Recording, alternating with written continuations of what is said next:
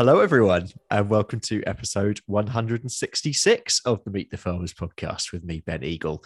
Today, we're heading to North Yorkshire to meet the Boots half of the Boots and Heels podcast team, fifth generation farmer Rebecca Wilson.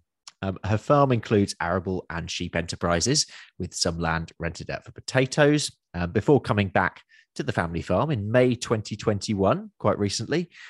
She worked first as a rural surveyor and then for a poultry equipment supplier. She has a degree from Cambridge in Human, Social and Political Sciences and a master's in Rural Estate Management from the Royal Agricultural University.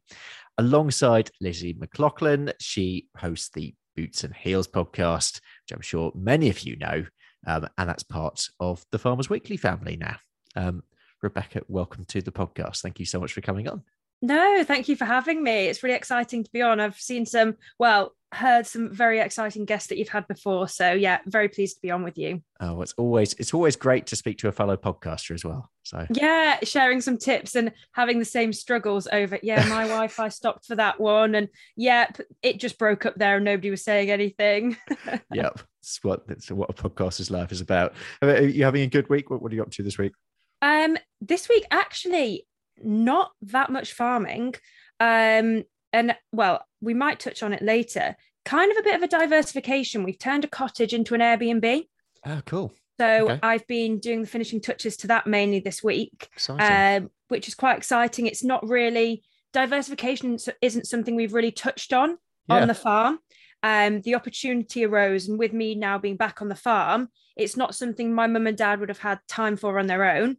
So I said, let's try it. Let's try and maximize some income coming into the farm, because actually, if any farmers are listening, I'm sure there's a really good mix of people who listen, but it's pretty tricky times. And actually, if we can find income from elsewhere, it's proving really, really vital at the moment. Yeah. Right. Where should we start? Let's start with the arable enterprise first of all, and sort of tell me sort of what your rough rotation is, and sort of just tell us about the arable side of the farm. Yep. So the farm itself, we farm across 3 blocks, and that's across 600 acres. Probably the best quality land is around the farm itself, which does help. Just in terms of management, it's easy to have that all around the farm, even just for harvest and things like that. But probably about 60 acres is down to grass for the sheep. That's clover lay and permanent pasture. But on the arable side, we have a really long rotation, and we have done for quite a while. And I think it's really interesting when I speak to people and the term regenerative farming gets brought up in relation to having grass and having a long rotation. I think, okay, this phrase is great, but actually people have been farming like this for quite a long time. Yep. One thing I would say, though, is that if coining a phrase makes this idea of what I would call really good farming practices fashionable and something that people want to do, then we've kind of got to embrace it. And it's regenerative farming isn't kind of hippies who want to make these extreme decisions about farming. I would like to think that it's just good farming. Yep. So that's what we're doing, as I said, with the long rotation. You mentioned about potatoes, so they form part of it. Your usual combinable crops, peas, fodder beet, oilseed rape. We also grow some stubble turnips to overwinter some sheep on, and we do quite a bit of work with cover crops. That's something we haven't been using for 10 years, but between 5 and 10 years, we've really been trying to bring cover crops in, basically to help the soils and all the usual benefits associated with any nitrogen fixing and things like that. So we really like using them. It's a cost, but it's something for us that's really, we've seen benefits with using them. Yeah. How's rape for you as a break crop? Because you talk to people in different parts of the country and you sort of hear different stories classically with whatever the situation was with flea beetle. Absolutely. And last year we grew nothing. This year we grew a couple of fields. It's really interesting. So we're in the Vale of York, and usually coming up to harvest, you look across the Vale and it's yellow. Yeah. The last few years, obviously, completely different. One of the main reasons we actually decided to grow rape this year is because we had really quite a bad brome problem in one of the fields. Okay. And you can't be certain, but we think it came in with some manure coming in from another farm. So a really tricky problem to manage. And rape just seemed to be a really good way of dealing with that, chemical wise, etc. So that was one reason. We also have some other land which has probably been, the rotation hasn't been as good on that. And again, rape came in to break up that kind of combinables of, Yep. it was mainly barley actually on this rotation. And so actually, unfortunately, that rape on the break in the rotation hasn't done as well as we'd hoped, but it's kind of expected really when you're trying to bring the soil back into somewhat what we'd like the rest of the farm to be. Okay. And you now have sheep back on the farm after a bit of a break away from them. Why did you decide to bring them back? And how long did you have them before then? Good question. So there'd always been sheep on the farm. I mean, forever. Yeah. There were cattle as well. That is kind of the way, though, isn't it? Well, there's just always been sheep in those sheds, We did have cattle for a bit, but when my mum, so the farm actually is passed down from my mother's side, which is quite unusual. And, we do get people saying, oh, your dad's farm. And I'm like, well, actually, if we're being really technical here, but as long as I can remember, there were sheep and in the generations before. The reason we went out of them, they just weren't very profitable at the time. And it's a really difficult decision to make, isn't it, when you're breaking with tradition? But actually, it was the right thing for us. The reason we've got back into them, so probably about a 10-year break, is actually probably my sister's fault. And I'm going to say fault because sheep are sometimes annoying, aren't they? But she works at Bentham Auction Market. On the farm I am at the moment, I've spent most of my day just chasing them back into the field. They should be. They're a nightmare, aren't they? They're hard work. But so my sister works at Bentham Auction Market. And that, for anybody who doesn't know, is on the Lancashire-Yorkshire border and gets thousands of sheep through every week. So obviously being right at the forefront of it, she got a bit of a bug back, really, thinking, I want to have sheep again. So she started off the flock 3 years ago. So we've lambed, this will be coming up our third season lambing. We're up to 120. So between me and my sister, so we're hardly breaking records, but it's important that we're kind of building it up on our own. We're learning. We've got the advice of my parents in the background, but it's important for us to learn and understand, the costs associated with it and selling at the right time and what sort of system that we want to kind of run. So it's quite a learning curve, but as I said, with some good advice in the background. Okay. You're also a Helix farm in partnership with your agronomists, which in essence uses sort of tech data innovation to drive forward sustainable agriculture. But I think this is actually the first time we've talked about this on a podcast. I mean, what actually is that and what does it involve? Yeah, so it's an idea which Hutchinson's have had for a few years now, and there's now 7 farms across the country which are Helix farms. And we were actually just approached by our own agronomist who said, would you like to be involved in it? And luckily, this was kind of before I was back on the farm, but luckily my parents have a really progressive way of thinking. And actually for them, getting involved in, as you say, the kind of technology side, the data side was kind of a no-brainer. So what that actually means for us on farm is lots of trials. So that could be anything from variety trials to nitrogen use efficiency, which obviously this year has been really important. I mean, we've had just off the combine results back from it, which have been actually really interesting, but they haven't been properly published yet. And we do, things with products coming to the market. So again, really important this year. There's a product which you can apply and supposedly it helps crops absorb nitrogen from the atmosphere, obviously reducing the need for artificial fertilizer. So there's loads of things like this, which we're lucky enough to be experiencing firsthand. There's also things that we can access, like terra mapping. So for anybody who hasn't heard of what that is. I was going to say, what is that? Yeah. Basically, it's Suzuki Jimny, drives across the fields with a bar on it. And I'm going to stop there on what the actual technology does with bouncing things back into the soil and whatever, because that's lost on me. But it's mapping what's really in the soil. So that could be pH level, that could be, your kind of trace elements, carbon. And so I think what's really important, what we're trying to show is that it's all right having this data, but you have to use it to inform your decision making. So pH, for example, we'd look at parts of the field and treat them as separate parts. Yep. And then we can variably apply our lime, for example. And it's all about saving costs. So yes, you've got an initial investment in mapping your fields, but down the line, you can, as I said, use variable rates and actually make the soil work the best it possibly can without hammering everything with the same rate of lime in this example. So it's really interesting to be involved. And yes, there's sometimes some faffing around, making sure you don't spray things with that and, things like that, but it's completely worth it from our perspective. Yeah. And I think the main thing going out of all this data after the decision making is the fact that we have open days to try and share this knowledge with other farmers, because I think that can be a problem. And I can see exactly why farmers keep their cards close to their chest, but actually we need to learn from each other. Harvest this year. So we're currently, we are recording this on the 1st of September. So I'm guessing harvest has been long done for you. Yeah. So how was it this year for you? And how's the new season looking so far?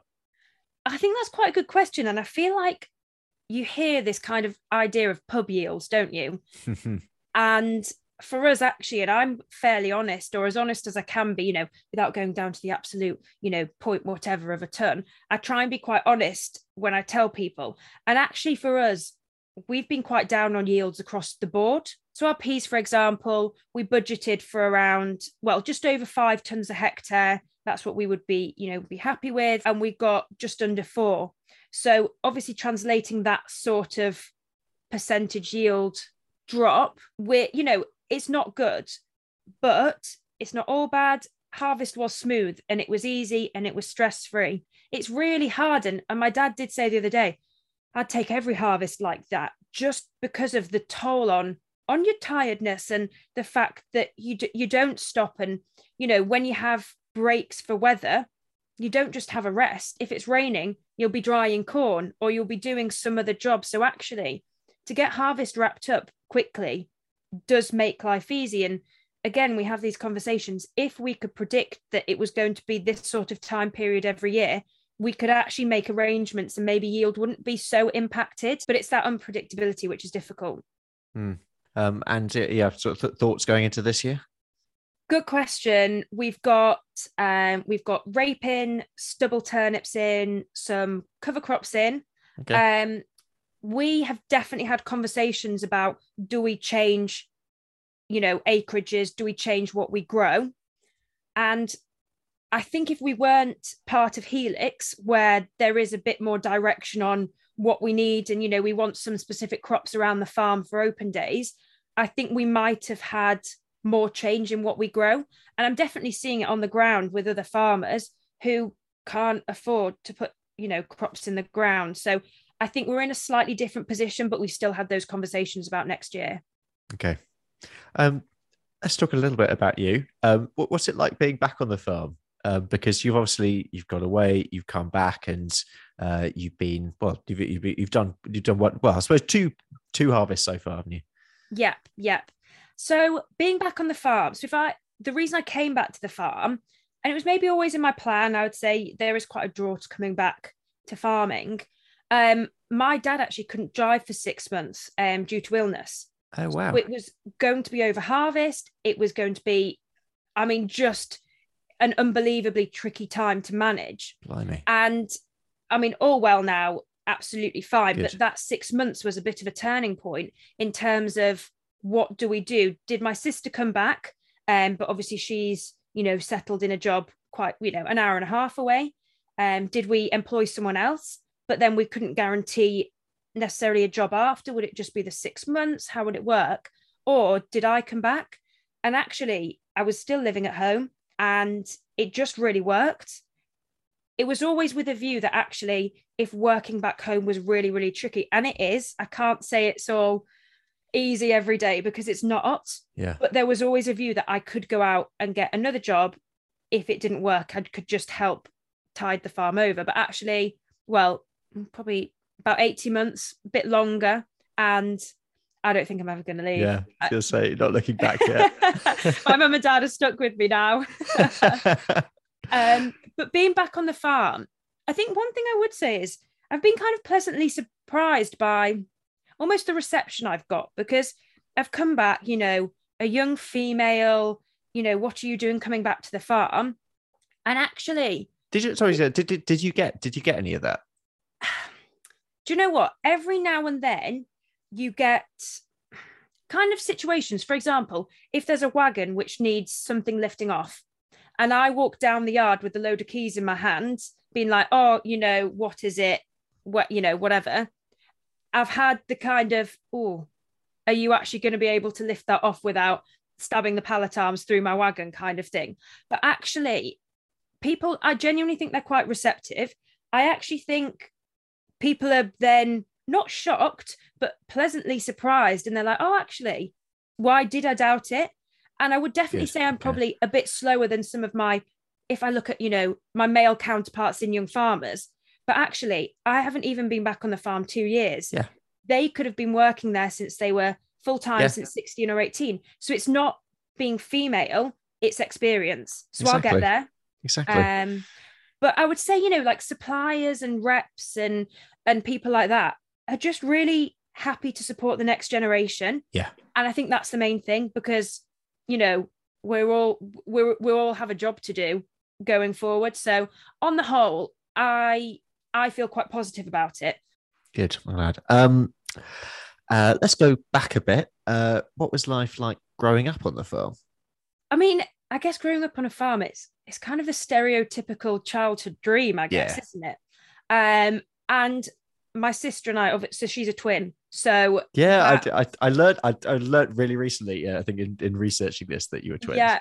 Yeah. So it was, we kind of were lucky in that we were the same age, which meant that we were interested in the same things the whole way through growing up. So, it was hens and sheep and horses, and, we had very similar interests. But the farm itself, we still did a fair amount of work. And I remember in lambing time, we'd be desperate to hope that we woke up early to manage to go out first thing with my mum or my dad, whoever was doing the early shift, to go out and make sure we could do lambing. And then remember, you'd go off to school and you'd be like, oh, nobody else has got sheep poo on their skirt, have they? Yeah. Or, but that was just how it was. And it was the best life. And I genuinely think, and it is a bit cliche to say, but I think you learn some really good lessons about working hard and responsibility. And, if my sister and I didn't get up and, let the horses out or feed up or whatever, that wouldn't get done.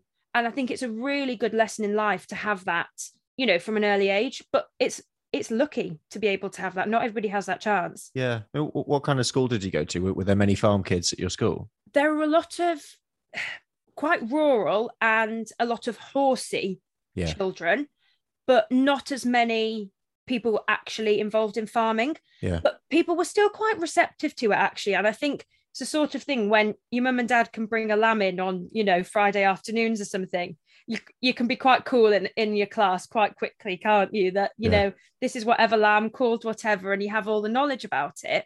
But quite a mix, I would say, rural, but not actually farming. Okay. And did you grow up wanting to be a farmer at any point? Obviously, you always speak to farmers in their sort of teenage years, and they definitely fall into one of two camps.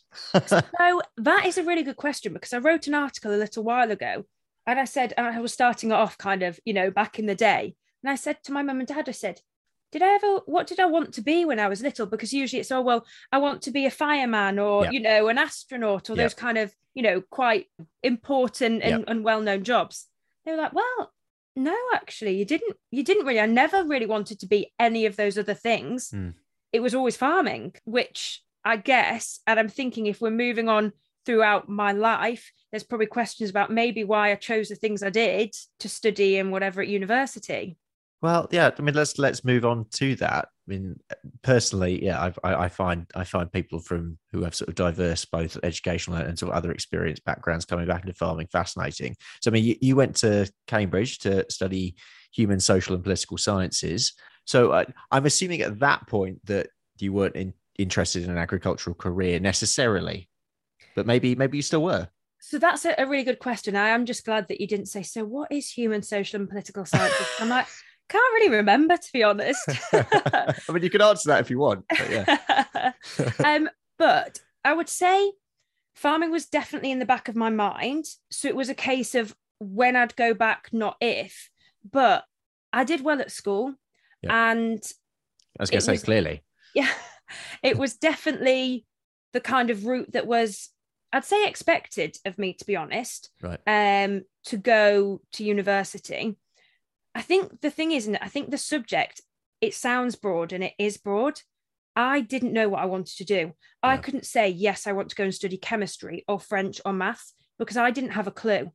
All I knew is that actually, with the grades I had, I probably should try and pursue something at university. So that offered me, as I said, the broadest kind of way to do university. I knew I wouldn't get bored with it.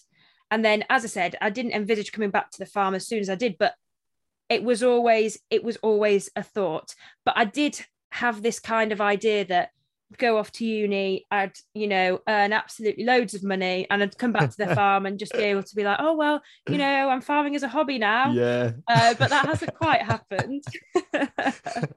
And after CAM, you went to the REU to do the estate management course.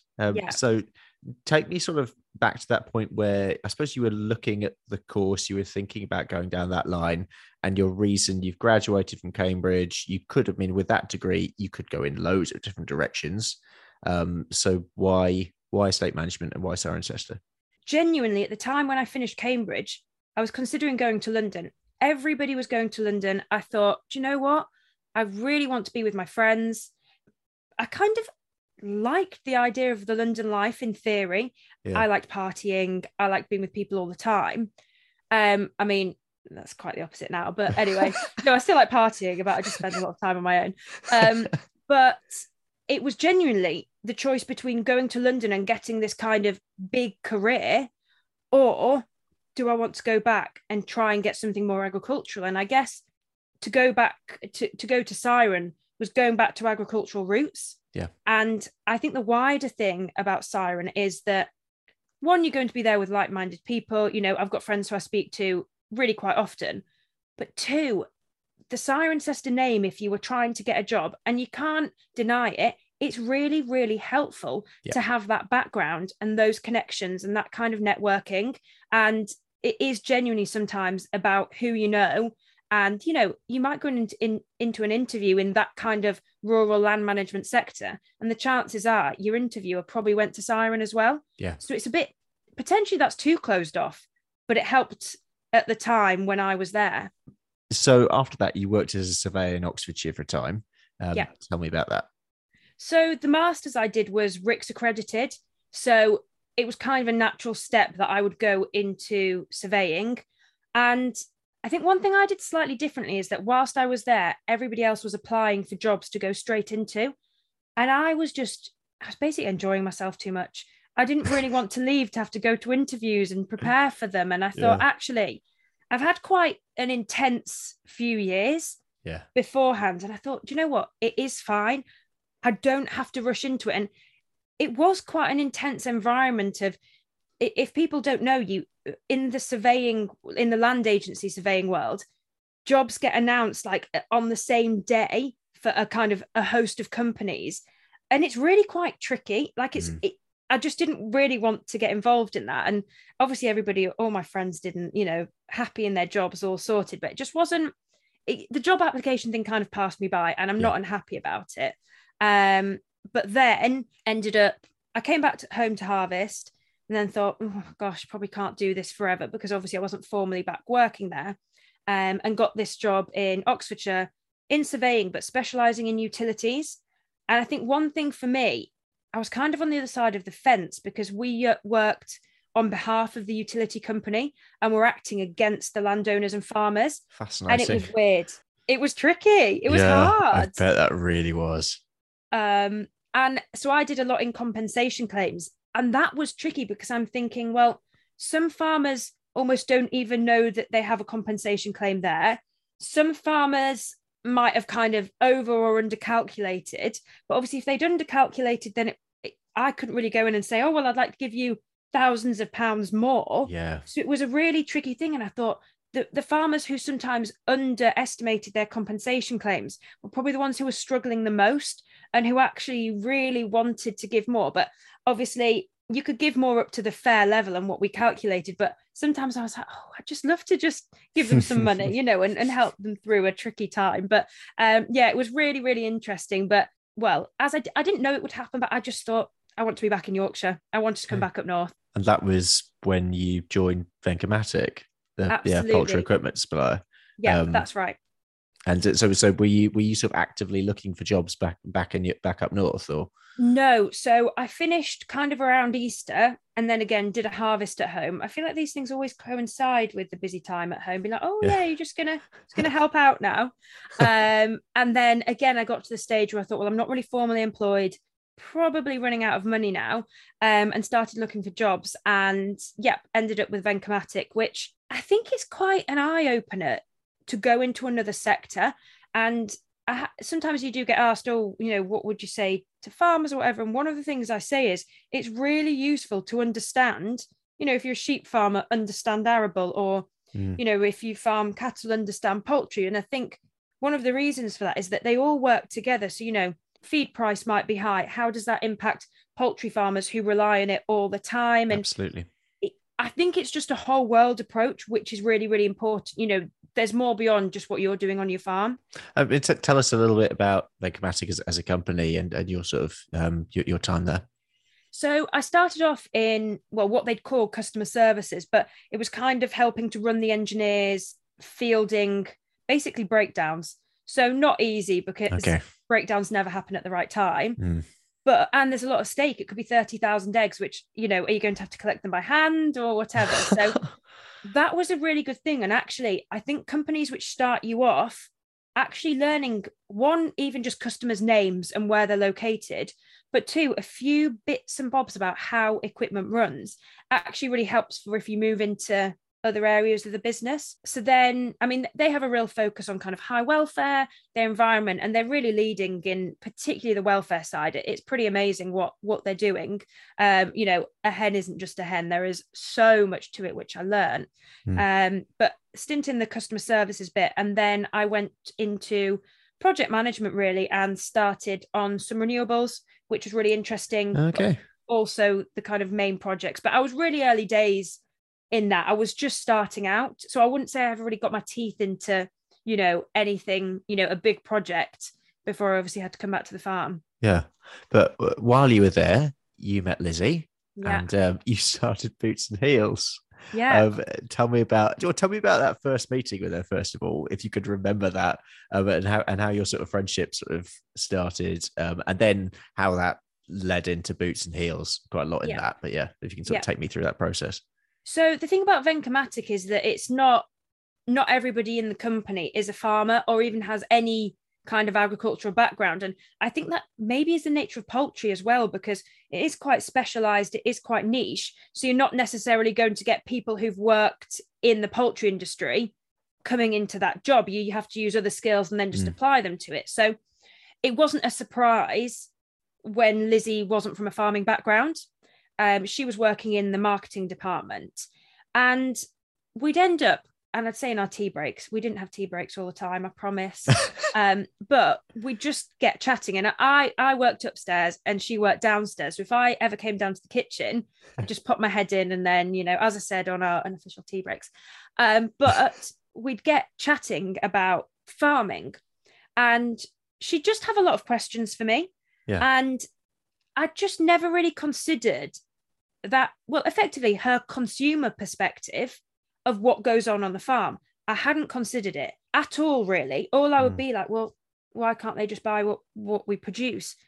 But I want consumers to actually understand the process now. I've learned a bit more that actually you can't expect somebody to be invested in something they don't understand and haven't actually maybe been given the opportunity to understand. We as farmers maybe aren't as good, it's getting better, but aren't as good as we need to be at engaging with the public. So we can't just say, oh, buy British, without saying, oh, well, actually, this is how we treat this animal from birth through to market, or this is how we deal with our crops, you know, with every state, every growth stage. So I think as I said, it was an eye-opener. And Lizzie did come up with the podcast idea. Okay. Not gonna lie, didn't even really know what a podcast was. I mean, I could hardly use my laptop, let's be honest. So yeah. When was this as well? So this was just, this would have been probably January 2020. Yeah, so this is just literally just pre-COVID. Yes, exactly. And that's why a podcast worked, because we're doing exactly what we're doing now. Yeah. It's remote. You can be anywhere.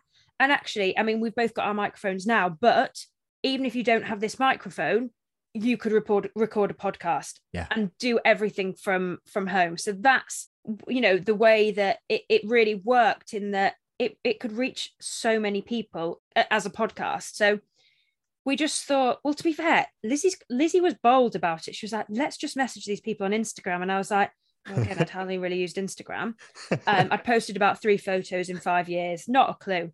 Yeah. And actually, it was quite good advice from Lizzie, really. Just, well, we can try, they can only say no. So, you know, we got people like Will Evans. That's quite good advice for life, to be honest. Yeah, it is, isn't it? Yeah. But yeah, Will Evans, Rock and Roll Farming, the Chief Shepherdess, you know, people who are quite prominent in kind of farming and social media. And they said yes, but I think that's something which Lizzie and I have been constantly amazed by, in that obviously some people can't fit our visits in or our recordings in, which is absolutely fine. But for everybody who've been to see, it's amazing how much time they'll give up. And particularly when we've gone out, now it's turned into this YouTube series, when we've gone out to their farm, we're not just there an hour, we're there all day. And it's come in for tea, do you want cake? And, like, you're just welcomed into the farm and the family, and it's amazing. So yeah, the guests have just made it, really. It's been fantastic. No, I see. And also, honestly, I mean, I'm sure that lots of people listening will have seen your stuff, but again, your approach, I mean, some of your recent stuff with Ali Hunter Blair, for example, that visit and the challenges that you do together, and it works. Your relationship between each other that comes across so strongly. I mean, it has grown very, very quickly. In quite a sort of relatively short amount of time, I suppose. And you're now affiliated to Farmers Weekly. So tell me about how that relationship sort of started. So that actually came about when Lizzie got a job at Farmers Weekly. So I think she's community editor. Don't want to get that wrong. I'm pretty sure she is. It's community editor, is. So obviously the Farmers Weekly already have their own podcast. And it was kind of like, right, well, how will Lizzie being involved in Boots and Heels work with the Farmers Weekly podcast? What will happen? And there were different kind of discussions about how will it fit. And actually, we just came to the kind of, you know, everybody who's involved in the decision, and that actually Boots and Heels does need to stand on its own. It couldn't be a segment on the Farmers Weekly podcast, for example, because it's a completely different message and we're targeting a slightly different audience. You're quite different to Johan and Hugh as well. So yeah, exactly. Not that the Farmers Weekly podcast isn't amazing. Oh, it is. I was going to say it's it's just different, isn't it?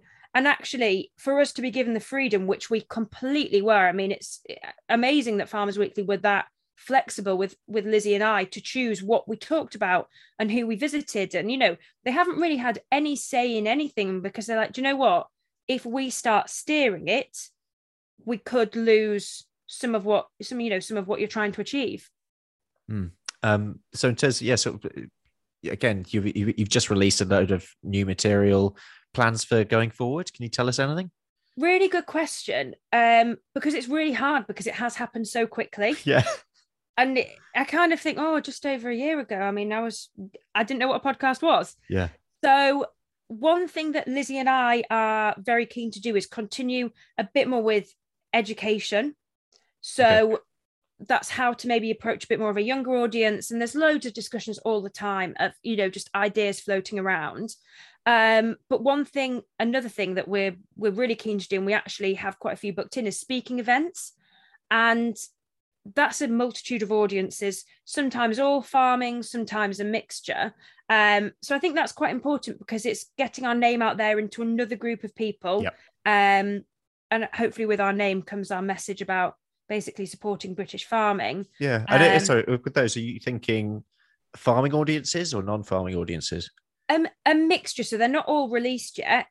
But for example, we're speaking at a sheep breeders society dinner. Yep. which for me, I feel completely, well, speaking is quite difficult, isn't it, in public, but I feel in my comfort zone with the kind of audience, which stereotypically will probably be more male and older. Yep. Whereas actually Lizzie's a bit like, oh, well, it's not really our demographic. I'm like, yeah, but actually this is a really good opportunity for us to kind of showcase that we can do something, we can make a difference. And I think one thing we're hoping to touch on at that one probably in particular is mental health. And the reason that's important is that if you had, for example, a feed rep came out or a nutritionist, if they started talking about mental health at this stage, unfortunately, I don't think it would be very well received. And I'm not saying that's right, but I don't think that relationship that they have there in that speaking event really works. However, when Lizzie and I come in a bit different and we've got kind of almost proven work that we've done before, absolutely, in terms of mental health, I feel like we're in quite a good place to talk about it. And hopefully coming from a slightly different face might be a good thing. And I'm not saying that there isn't a place for, your feed reps, your vets and whatever, because they have a really important relationship with farmers. And actually, they could be the only person they see on farm in days or weeks. But at that event, I really hope that Lizzie and I are in a really good place to talk about it. And on that subject, we're actually presenting at a Mind Your Head charity ball as well, with Yellow Wellies. So things like that for us are really important. So, what are we don't necessarily get anything personally, individually out of that, apart from having a fantastic night. Yeah. But it's what we can hopefully bring in just that wider message. And people say, oh, do you know what? We can just talk about that. That is fine. And there is a really, really long way to go. And sometimes it's really hard to see kind of people around you who are struggling, but it's really hard to get through to them because the nature of our job is that you don't talk about it. You soldier on because your animal's more important. Your machinery is more important. Your wheat that you've just drilled is more important. And until we slightly get out of that mindset, we've still got a lot of work to do. Yeah, no, completely. It is. Yeah. I mean, it's right at the early stages still. It's only been the last couple of years, I would say it definitely that it's even most platforms have started engaging with it. But there's a long way from it filtering into the day to day. But I think we will get there. And it's definitely, I always find certainly conversations on the podcast about mental health, I'm so pleased that people are opening up far more. And I think it does have to be a conversation which just keeps on going. Yeah. It's like the Mind Your Head week.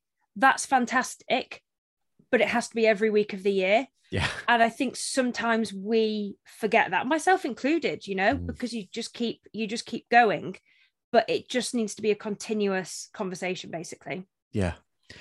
What about, I mean, obviously through Beats and Heels, you are doing more than most probably when it comes to public engagement. But do you have any advice for other farmers who might want to do something but aren't sure how to start when it comes to engaging with the public? It's not something which comes naturally to farmers because you do spend a lot of time on your own. You probably haven't done lots of things, with the public. And I'm not even talking about public speaking. I'm talking about just seeing the public. It's not something that you do. So I think I would say be bold and be honest. And I would relate that to my own kind of engaging with the public on social media, because as I said earlier, I posted about 3 things on Instagram. It wasn't for me. And that first post I did was really, really hard. Most of my followers were definitely not from a farming background. You worry about how well these things will be received. But that's kind of the be bold part, just go for it. And the be honest part is some of my posts and stories which show probably the trickier side of farming, the difficulties. We all love going out on a big shiny tractor, but that's just not the full story.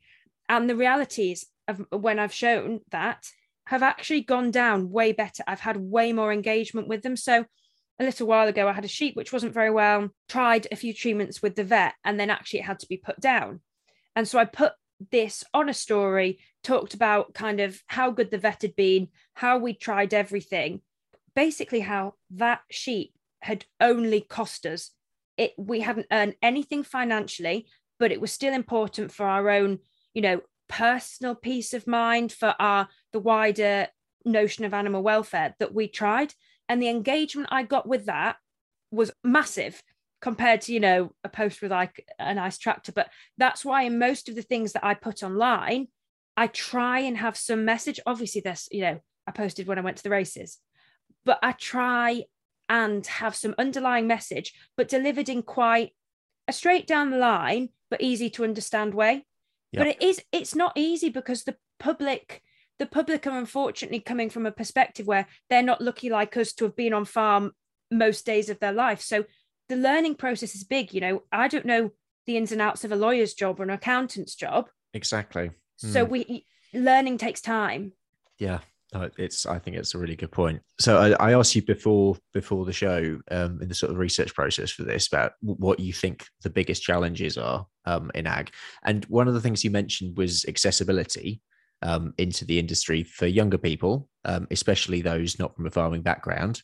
So from where you're coming from, what do you think that can actually be practically done about this at the moment? And is there anything that any of the listeners either to this podcast or your podcast might be able to do to help, even in a small way? I think the first thing, when you say in a small way, that's such an important point, because we're not going to be able to offer hundreds of thousands of jobs in farming and agriculture tomorrow. Just not possible. Yeah. The process is going to be, as you say, small steps, and something that might seem a small way to you actually could pretty much change someone's life. So I think it does link on to the point, we were just talking about being honest about our industry and what actually is required of you in the industry. Some of the portrayals are maybe a bit unrealistic when it actually comes down to you haven't slept for however long, your last meal was literally 12 hours ago. That kind of thing, I do think we need to be really honest about, because otherwise, when people do come into the industry, it's a shock, and obviously they could struggle. But I think one thing which is really important is that if farmers are open, so if somebody did come and try and approach you for work experience, for an apprenticeship or anything, I think we do kind of have a duty to engage with them as much as possible. And actually nowadays, farms, and actually it's a point Ali Hunter-Blair made, he's basically kitted out his farm to be a one-man band. Yeah. So that he can do most of the stuff on his own. So actually, yes, if somebody just comes to your farm and says, I would really like to come and work on your farm or have work experience or whatever, sometimes the time doesn't allow, but the system doesn't allow either. Okay. But in that sense, what about your farmer friend down the road? Maybe they're looking for someone to come and milk on Saturday mornings or something. So I think don't just accept that the opportunity ends with you. There's potentially a lot more that you can do. That's for those individuals who maybe want to actually work on a farm. But wider than that, offer a farm walk, go and speak to a school, call up your local primary school and say, I've got some lambs or I can bring some calves in. Do you want me to come and talk about milk? We can all do a tiny thing like that. And yes, it takes time. Yes, we're busy. But I don't think we can complain about, to be honest, at times the quite dire state of British agriculture if we don't all do a little tiny bit. Tell me about the NFU Student and Young Farmers Ambassador Programme. Yeah, so it's a year-long programme, and I am an ambassador for 2022. I'll get told off if I don't say that applications are now open. If you want to apply. But the application process is a bit of a written kind of, basically a CV, and then if you get through, you go to an interview, and that's it. It's a really simple process. And I guess the aim of the programme is to bring together students and young farmers. So, the younger generation. It's a group of really like-minded people, quite a cliched phrase, but we all really want the same things when it comes to farming. And we go out and do things such as, we've done training to go into schools when September, it's September now, isn't it? But when schools are back, yeah, scary. To go into schools. We were lucky enough to go to the NFU conference back earlier in the year, which was amazing. There's things like the Lord Mayor's show in London, which is a big deal. And then there's a whole host of kind of things which just crop up through the year. So, for example, I went on a photo shoot with the Jubilee Massey Ferguson tractor. Cool. And as an offshoot of that, and the people I met there, I got asked to go to an AGCO panel discussion where farmers spoke to the marketing team at AGCO. So I think what I would say is the opportunities genuinely keep on coming. And yes, we have these duties that we're expected to do, but you get a lot out of it as an individual, and the NFU will help push anything that you're maybe doing. If it's something they can share on their social media, or, you know, you get writing training and social media training. So there's so much stuff basically going on. And obviously I would say this, but it was really amazing. And I've got a few months left, and it is a really good opportunity. And actually, I've come on it pretty much as old as you can be going on it. If you're still at university or, you know, really early days, even just think like what it does for your CV and your skills to go into your next jobs. Yeah. And the platform that you can build for yourself as a result. It's massive, and it is what you make it. And that's the reason I did my first farming Instagram post, because I thought the NFU would be looking to us as the younger generation to maybe promote some messages. Wow. And I thought, I'm going to have to do it. We all know where that led. So that's amazing. That's a super plug. Thanks for that. Let's bring this back to your farm, actually, and your family. I mean, you've already mentioned, as we all know, there are lots of challenges about at the moment. But for your business particularly, what's your challenge, and I suppose where are you going in the future? I mean, it's the biggest question, isn't it? It definitely is. For us, right here, right now, it's input costs. Yeah. Basically, it's that budgeting element and that idea of forecasting, which most businesses take as a given, that you can forecast and you can plan what's going to happen.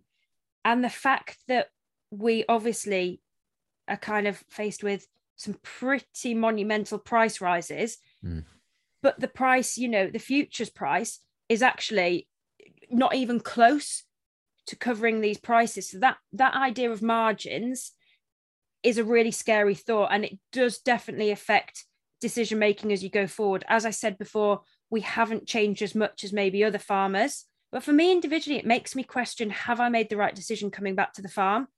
I genuinely sometimes think, and I worry about it quite a bit, but I genuinely think I could be earning a lot of money. I could have fairly predictable hours. They might be long, but they'd be predictable. And yet I've taken myself back to the farm. And I do question that sometimes. But actually, a lot of young farmers are really willing to come back to the farm because we believe in what we produce. We believe in what we're doing for animal welfare. We believe in what we're doing for the environment. So I truly, truly think, and I have to be optimistic because you wouldn't be a farmer if you weren't, that this has to kind of come full circle. And we do see positives. You know, in COVID, there was a real flurry of support for British farmers, and some of that still remains, not as much as I'd like, but some of that still remains. So albeit we see these input costs rising, you don't know how you're going to pay some bills. I just really, really hope that we'll get the support we need from the public, and dare I even say it's some kind of government support, whatever that looks like going forward. And I couldn't even say what that's going to be, but hopefully there'll be positives. I don't think it's a bad thing at all. I think it's actually a healthy thing to question as well. I think it's something that we should all do far more of, just because life isn't static, things move on. And it means by questioning, it means you're really valuing what you're doing and you're questioning where you're going. So ultimately, you will end up in the best possible route. Yeah, actually, that's quite a nice way of looking at it. When I'm worrying, I'll think, actually, no, do you know what? I'm in the right place. If I'm worrying, I'm going to be in the right place. Absolutely. Yeah, exactly. So I can't believe time is, oh my goodness. Time has really flown. Wow. I told you I talk. It's my job. I haven't looked, listeners, I haven't actually looked at the clock. I've just looked at the clock and realized we've been talking quite such amount of time. But we always finish the show with the same two questions, which I'm going to ask you now. The first is, Rebecca, what is your message for the public? I would say basically everything I'm kind of pushing already with Boots and Heels and social media, but to put that into a sentence, I'd say buy British, but also work hard, and some of it will be hard work hard to understand what goes into what we're producing. And you can't Google the answers to farming, so I appreciate it's not just like looking something up, but it might be listening to podcasts like this, it might be looking on social media. There's an absolute host of YouTubers out there who are showing exactly what's going on farm. So take a bit of time and just learn. Like, learning's a really good thing, whether it's farming or something else. So yeah, learn, and then why you're buying British. Brilliant. And this is always an interesting one. What's your message for farmers? I've got a lot I could say. I bet you do. But work together, and that's not just actual physical farm work if you're sharing a tractor, but it's actually potentially offering emotional support. It's offering something social, like, do you want to go for a pint tonight? It's been a long day. Also share knowledge. There's so many ways we can work together, and we really, really should be doing it, because you'll probably feel better at the end of this conversation, whether it was about, oh, why are you using that drill? Or is it, oh yeah, are you actually really okay with, that I know you're really struggling financially with that. You'll feel better at the end of the conversation, whichever path it takes. And then the other one, if I'm allowed kind of two messages. Yeah, sure. Is build relationships with people who you have to be involved with, not necessarily farmers, but on the farm. So your vet, your tractor dealer, your nutritionist, anybody like that, because it's harder in this day and age than, probably for my parents and before, but actually they're some of your most valuable assets as a farmer. And if you work with them, they'll be much more willing to give you more knowledge and spend the time with you, understanding everything. Like our nutritionist, we got on really, really well with him, comes for a cup of tea, and actually our sheep look better than ever because we've really worked on something together. He's as invested as we are. So yeah, those 2 points: work together and then work with people outside the farm. Amazing. And finally, and this is a new thing on the podcast, any farming related podcast, blog or social media account that you would like to give a little plug to? I'd say I'm quite lucky, because obviously we've met loads of people in farming who absolutely. So I mean, I can hardly pick one, but it's somebody who we were meant to visit when we went to Scotland, but the ferries were a nightmare. So we were meant to go to Arran, and it's Wallace Curry, and he does the R2K podcast. Yeah, he's a lecturer at SRUC as well. And he's just been really supportive of Lizzie and I. Like, before you even get to the whole what he's doing for farming and educating, he's just genuinely very supportive of us and what we're doing. And I think there can be competition between podcasts and people on social media, and actually that is just not the right way to go. No. So yeah, he's great, and we haven't met him in person yet, but fingers crossed we might do. Nice. Wow, we will leave it there, but yeah, massive thank you, Rebecca, for coming on the show. Honestly, it's and I'm sure we could probably keep talking for another hour, but we should probably leave it then, because partly else I've got to edit it down. But how do people follow you or Boots and Heels on socials as well? So Boots and Heels is at Boots and Heels UK, and then I always get the numbers wrong, but Rebecca Wilson, and I want to say it's 722 on Instagram. So. But yeah, just keep up to date. I try and be as honest as possible, and yeah, just show quite a bit of my life. Amazing. Well, honestly, it's been an honor having you on here. So thanks so much. Thank you for having me. Thank you very much for listening. In the usual way, please do subscribe for the show on whatever podcast platform you're using. Share it on your socials, and please tag us in it at MTF_podcast. A quick mention of what's happening this week on our sister podcast, Rural Business Focus. I'll be joined by digital marketing specialist Millie Fife, and we'll be talking about how to improve your business's online presence. So that's out on Tuesday this week. Next week on Meet the Farmers, we'll be talking forces farming with the fantastic Jeremy Gibbs, who's honestly, he's been such a long-standing supporter of this podcast. And I'm also a massive fan of the work that he's doing. So it'll be great to finally have him on. So he's next week. I hope you can join me then. I'm Ben Eagle. This has been Meet the Farmers. Thank you very much for listening, and I hope you all have a great week.